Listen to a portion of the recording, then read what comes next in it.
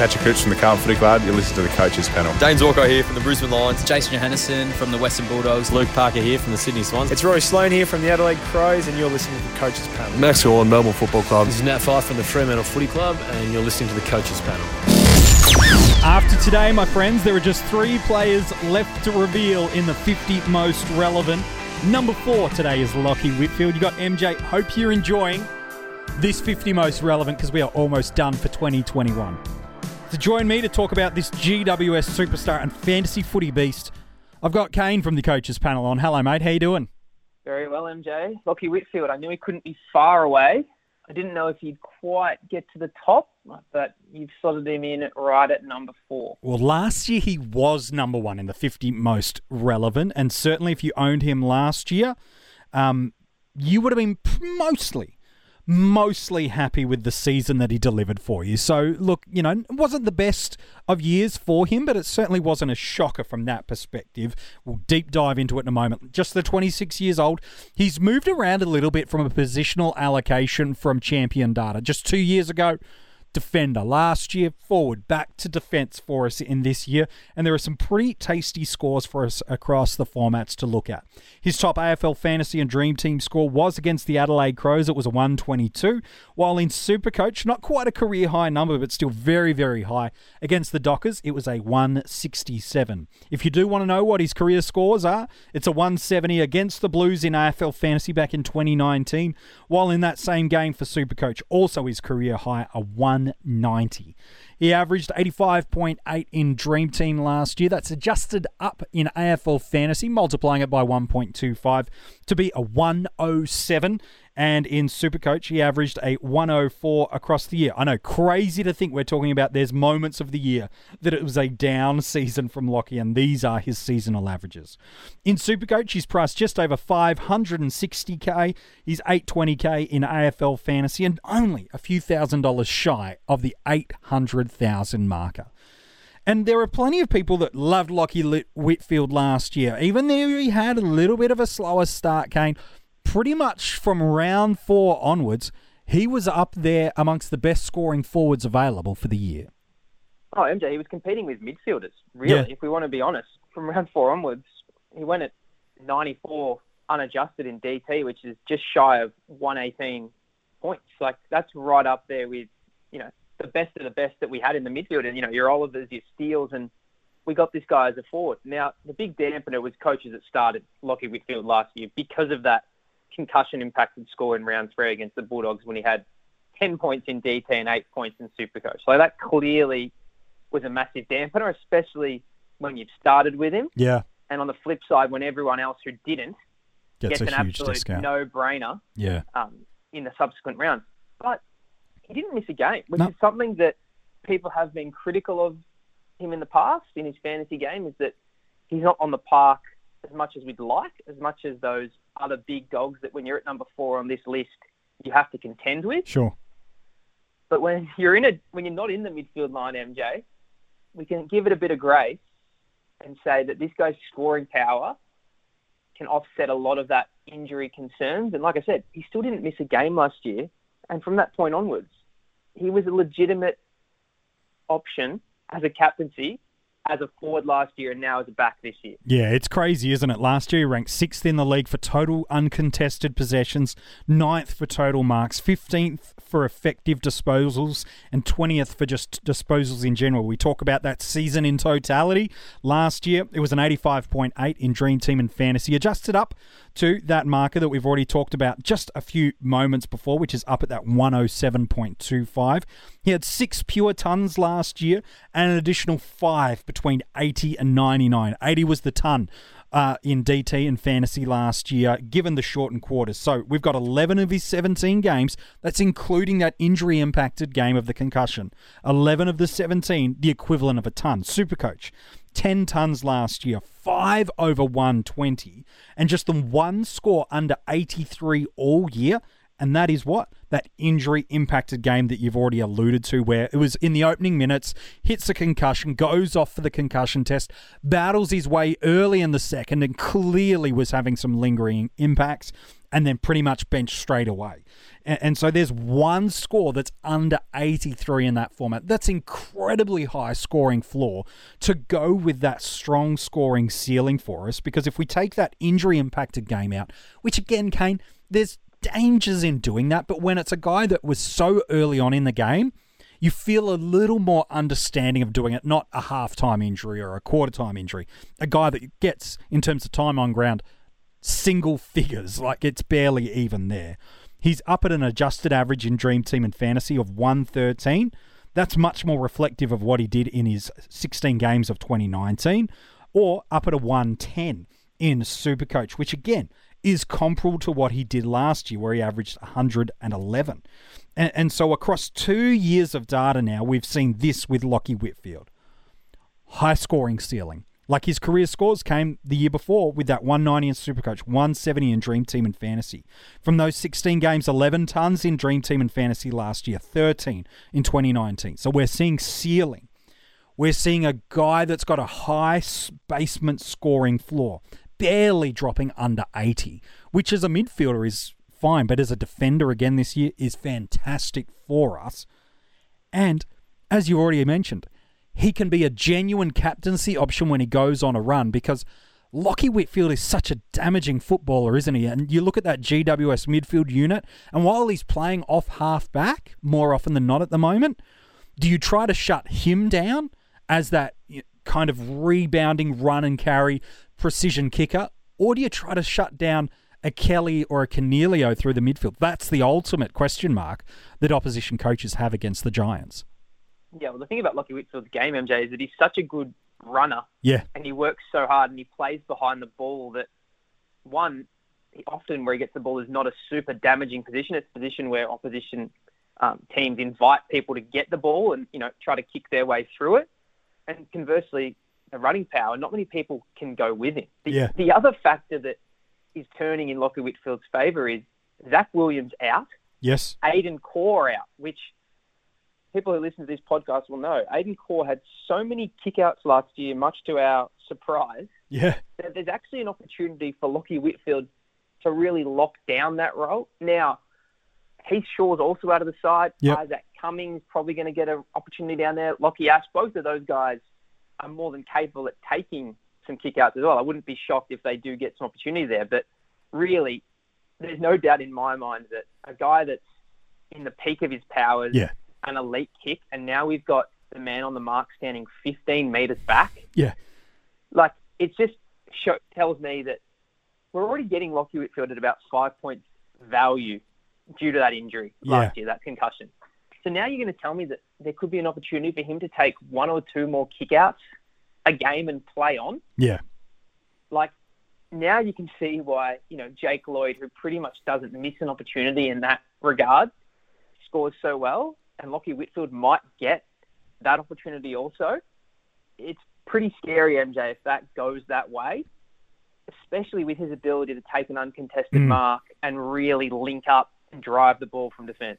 Yeah, it's absolutely incredible. And I think there's really two things about Lachie Whitfield that we need to make sure we talk about in this episode. One is very much around no one's questioning his scoring potential. Like, you look at what he's been able to do pretty much since coming back from that suspension a few years ago, which is why he missed a big chunk of games all the way back in the 2017 season. Pretty much from that point on, he's been a genuine premium for us across all lines, and he has been available as a defender, a midfielder, a forward, and now back into defence for us. So I don't think anyone's going to ever question his scoring potential. There are two things that we need to talk about before we get to the injury, and that's one of them. Do people think GWS is going to get better, maintain, or regress even further on what they did last year? Because if you think the Giants can bounce back and win more games than not in 2021, then I think there's a real genuine case that Lachie Whitfield could be the number one scoring option in 2021. You've alluded a bunch of reasons of why that could be the case, but statistically last year, he averaged 9.7 points more per game in Dream Team and Fantasy. That's up to an adjusted 12 if you want to play that game. And he averaged 22.6 points more in wins in Supercoach last year. Now, is it causation or correlation that Whitfield scores better when they win or vice versa? You can be the judge. But if you think the Giants score better in terms of wins on the board and those new rules that you impacted, gosh, Kane, he's one of, I think, only two other blokes that could contend with Lloyd for the number one scoring mantle this year. Yeah, I will say one thing, MJ. There is a big reason that differential is a bit exaggerated because that injury-affected concussion score did come in a loss. But still, even if you took that out, it's still about 10 points differential in Supercoach. And obviously we know the scores were adjusted last year in DT, so it's similar again. Personally, I see the Giants being about a 50-50 win-loss team. I think they just got too much talent. And I think there was a few things last year that really worked against them. Let's not forget that they absolutely towed up the Cats in round one. Yeah. And then there was some things being raised that maybe some players in the side didn't treat that break between round one and round two as seriously as maybe some other clubs. Sure. But I think the fact that we can't forget is that you went back to that 2019 season, MJ, and really those numbers had him contending being the number one player in the competition. Yeah. There was, again, we know the Swans game was a poor score as he got a massive knock and just battled out on the ground. Yeah. The Suns put a little bit of time into him in that game, yet still managed, score in the 70s, which when everything else is, every other game was almost 130 plus or 100 plus alternating every week. Like what you said there is perfect. He is one of the only guys that can not only challenge Jake Lloyd, but at the end of the season, if you said Lachie Whitfield should have been the number one pick in draft because, he was the number one back and across all the lines, his value was worth more than other people's, I wouldn't be shocked because that's how good his scoring can be. Finally, we have a player that we want as a premium that's not in the round 14 buy. Yeah. I don't think that can be understated, not when I am so confident that he's a top 6 back. And you're factoring in, like we said before, there's value due to the concussion. You cannot understate even just 5 points of upside when you're already in the top 6. That is so crucial. And I know this has been a mantra of mine throughout all of these top 50s. I'm always going to go with the guy that can take it away from me, as opposed to the guy that I think is just a steady Eddie. He'll get his 100-ish. He'll be in that range for his line. When you've got a guy like Whitfield that could be the guy, not just a guy in defence, but the guy, I'd rather have him in my team. And, if he starts a bit slow, he's going to be there the whole season, as opposed to I'll let him go, and in 3 or 4 rounds, I could be absolutely scrambling to restructure my side to bring him in. Well, that's the thing. You look at some of those 2020 scoring runs of what he did just in Supercoach. This is just a middle portion of the year. 111, 102, 116, 148, 131. That same stretch of time in Dream Team and Fantasy, 108. Again, these aren't adjusted scores. 84, 99, 119, 90. So these are all, 110, 120, 130, 150 scores if you include the 119 in Dream Team and Fantasy. So he's that guy that if he starts hot, he will take it away from you. The reason people are a little cagey on Lachie Whitfield is there's been a mounting trend over the past few years, and again, it's a current one, of just these odd injuries popping up. It's not like it's a continual hamstring injury or it's a groin injury that's popping up or issues always with a shoulder. It's unique things that mean I don't think you can say he's injury prone, but they're odd that they just keep stacking up. In the past 18 months or so, he's injured his thigh, he's had appendicitis, he's required surgery on his collarbone. He got concussed in a game last year, which again, if that were to happen this year, he would certainly miss 1, potentially 2 games from it. And then right now, just randomly out of nowhere, suffered a bruised liver at training. And just in the past 48 hours, according to the club, there's still no certain return date from it, which means we've got no guarantees he's going to play an intra-club, the Amy Community Series. And while it is still around about a month away, it's always dangerous and concerning for coaches heading into round 1 that there's an injury cloud over a player we're thinking about in our starting squad. Yeah, this is the one thing, MJ, that I think has had people revisiting their backline structure, I'll say. Because you just don't really know. Like, they're saying that he's not going to have any issues running. Obviously, he's not going to take any contact with that. But it's such a unique injury that, how many livers have we seen, on the injury list in a year? Probably less than one. So it's a very Lachie Whitfield injury, isn't it? Just something that no one else had, and now we're left wondering how it's going to impact him. And I think the main concern is if he cops a massive knock in round 1, 2, 3, or 4, anywhere in that early part of the season, what's going to happen to him? Is it going to be something where he has to miss a game or two? And I think that's what people were worried about. Now, the flip side we always say on that is if he gets through the first 5 rounds at 120, you're probably going to trade him in. Yeah. And the likelihood of him copping a massive knock and aggravating it is still there. So that's what makes it really, really tricky. I think, again, at this point in time, we're still, a month away from round 1. We just have to keep our ear to the ground, listen to what comes out of the club. Clearly, if he's playing in scratch matches at the Giants, that's a really positive sign. If he's not, read into that what you will. But I think we can't just put a line through him because he's got such good scoring potency that it can really set us up for success if we jump on board. And I don't have the concern that if he's on the park, he's going to play a different role to just sort of get eased into the season. I just think the way he plays his game, it's about hard running, it's about linking up. He's more outside, using the yeah. ball well. Again, exactly. So you can't strike him, but I do understand people just going, what's my backup plan here if this guy doesn't get up? Because it's just an injury that we don't see often at all.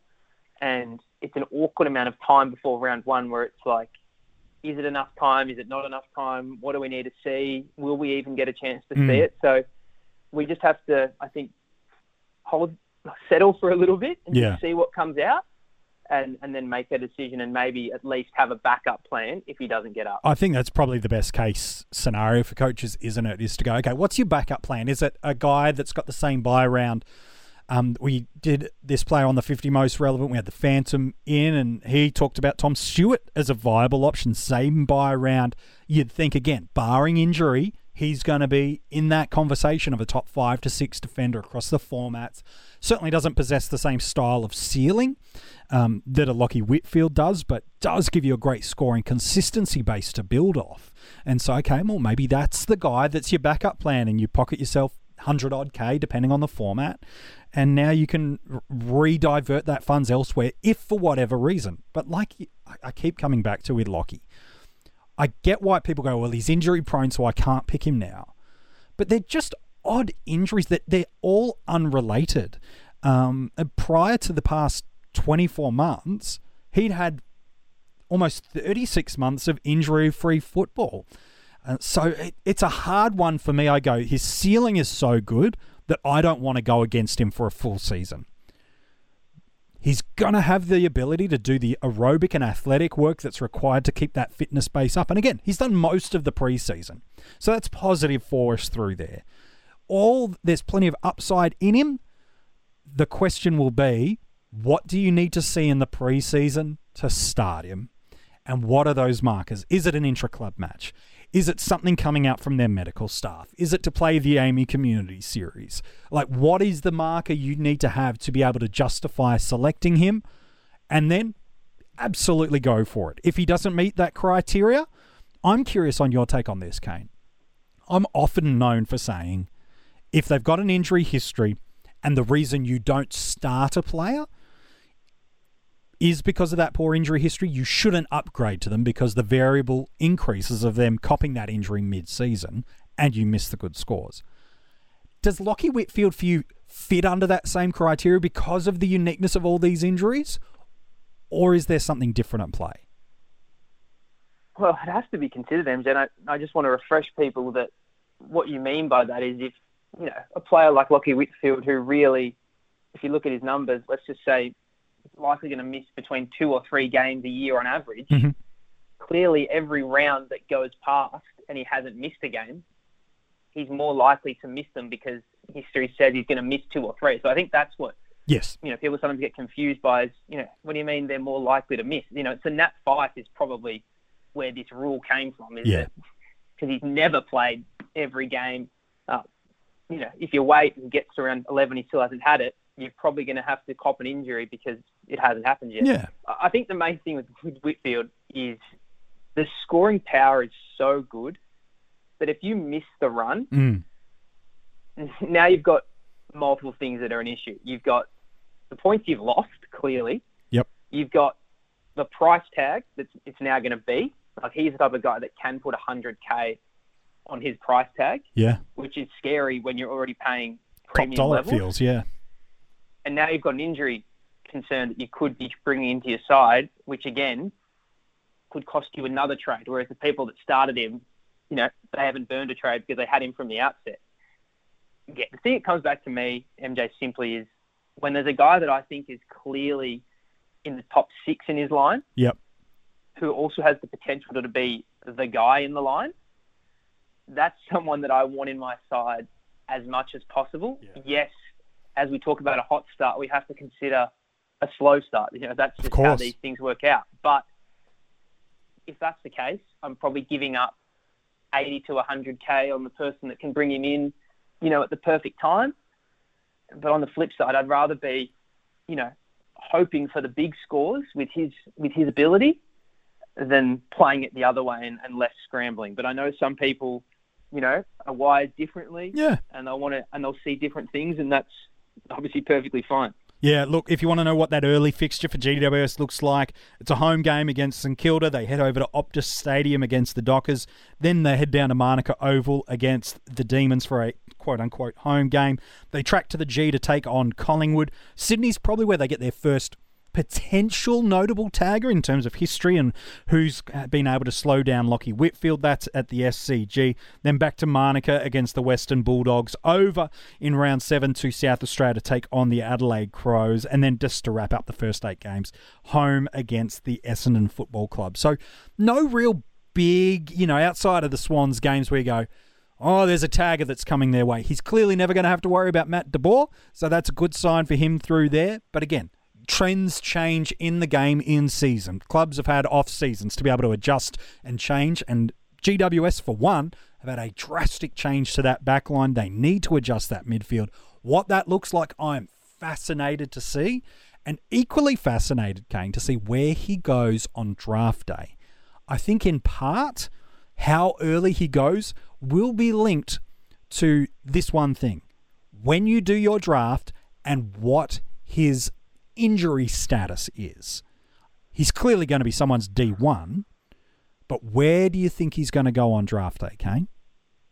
Yeah, I think he's probably, MJ, anywhere from about, if we're talking a normal 10-team league, I think he's probably between 7 to 10 for people. Yep. We have to knock him for the durability in a draft because, as we know, in a salary cap, we can use that cash to get a like-for-like. In draft, you're usually going to your bench or even, worst case, the waiver wire, where from someone of Lockie's ability, we're talking probably anywhere from 40 points drop-off. So we have to penalise him for that. But as I said, the scoring power is so good.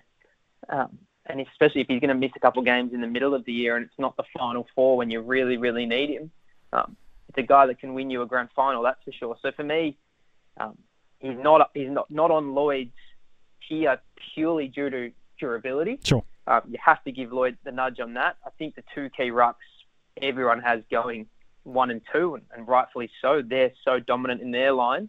So he's probably in the mix with those top 2 or 3 mids that people may have. I think Lachie Neale's consensus around there. Clearly he has more weighting in the Supercoach game, but personal preference will come into it for the next lot of mids. Your McRae's, your Crouches, your Kellys, Adams. There's going to be a lot of variance there, and that's probably why for me I'd have him at about 7, because with the midfielder being so even, I'd rather have a guy like Lachie, who I feel really comfortable is top 3 in his line, and like I've said over and over, can challenge for number 1. And if he's challenging for number 1, he's probably, worthy of a top 3 pick if everything fell your way. Where do you sit? Yeah, I'm pretty similar. I wouldn't pick him ahead of Jake Lloyd, nor some top-end rucks, but I would pick him before another forward is off the board. So for me, he's in that middle to late portion of the first round. Again, that might slide a little bit depending on your draft day. If there's still that question marks about the bruised liver, I don't like taking risks in terms of injury risks.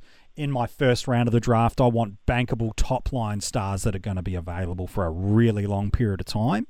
And so, if someone's got a question mark about him playing round 1 and you're still drafting in 3 weeks' time, I get why he might slide. But, for me, he's in that middle portion of that first round. Once Lloyd's off the board and you don't like any of the top-end forwards as much, that's probably where I'd be looking. So, picks 5, 6, 7, 8, 9.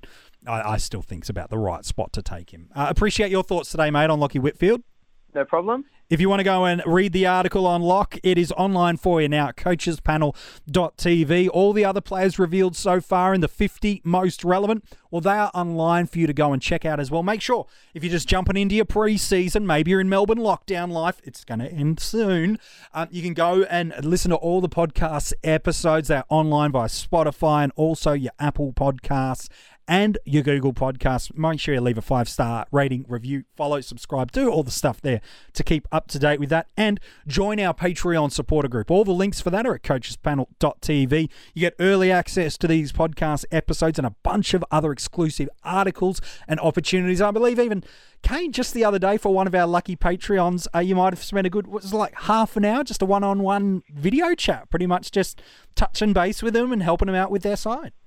Yeah, absolutely. MJ, we don't just talk fantasy on the podcast, would people believe. We are somewhat obsessed. So happy to chat fantasy anytime. And it's always a really interesting time because we know that keeper leagues are getting there. Yes. Nominations in and redrafts are happening. And I think we start getting enough information where we feel comfortable picking our salary cap time. So honestly, as you know, this is probably the most exciting time of the fantasy season because for the next month, no one can be proven wrong. Yeah, that's true. And obviously once the season starts, we start getting the data that we really can't ignore. So, great time to get involved. I think everyone just loves it this time of year, don't they? Yeah, it's certainly everybody's favourite time. Unless you win the thing, then that kind of, is a little bit later down the track. So there you go. That's the kind of some of the stuff you get behind the scenes by joining the Patreon supporter group. Again, links are at coachespanel.tv. 3 players left to go in the 50 most relevant. They should not shock you about who they are. Maybe even the order you've got that landed. But why are they so high in the 50 most relevant? We're going to talk about that over the next 3 days.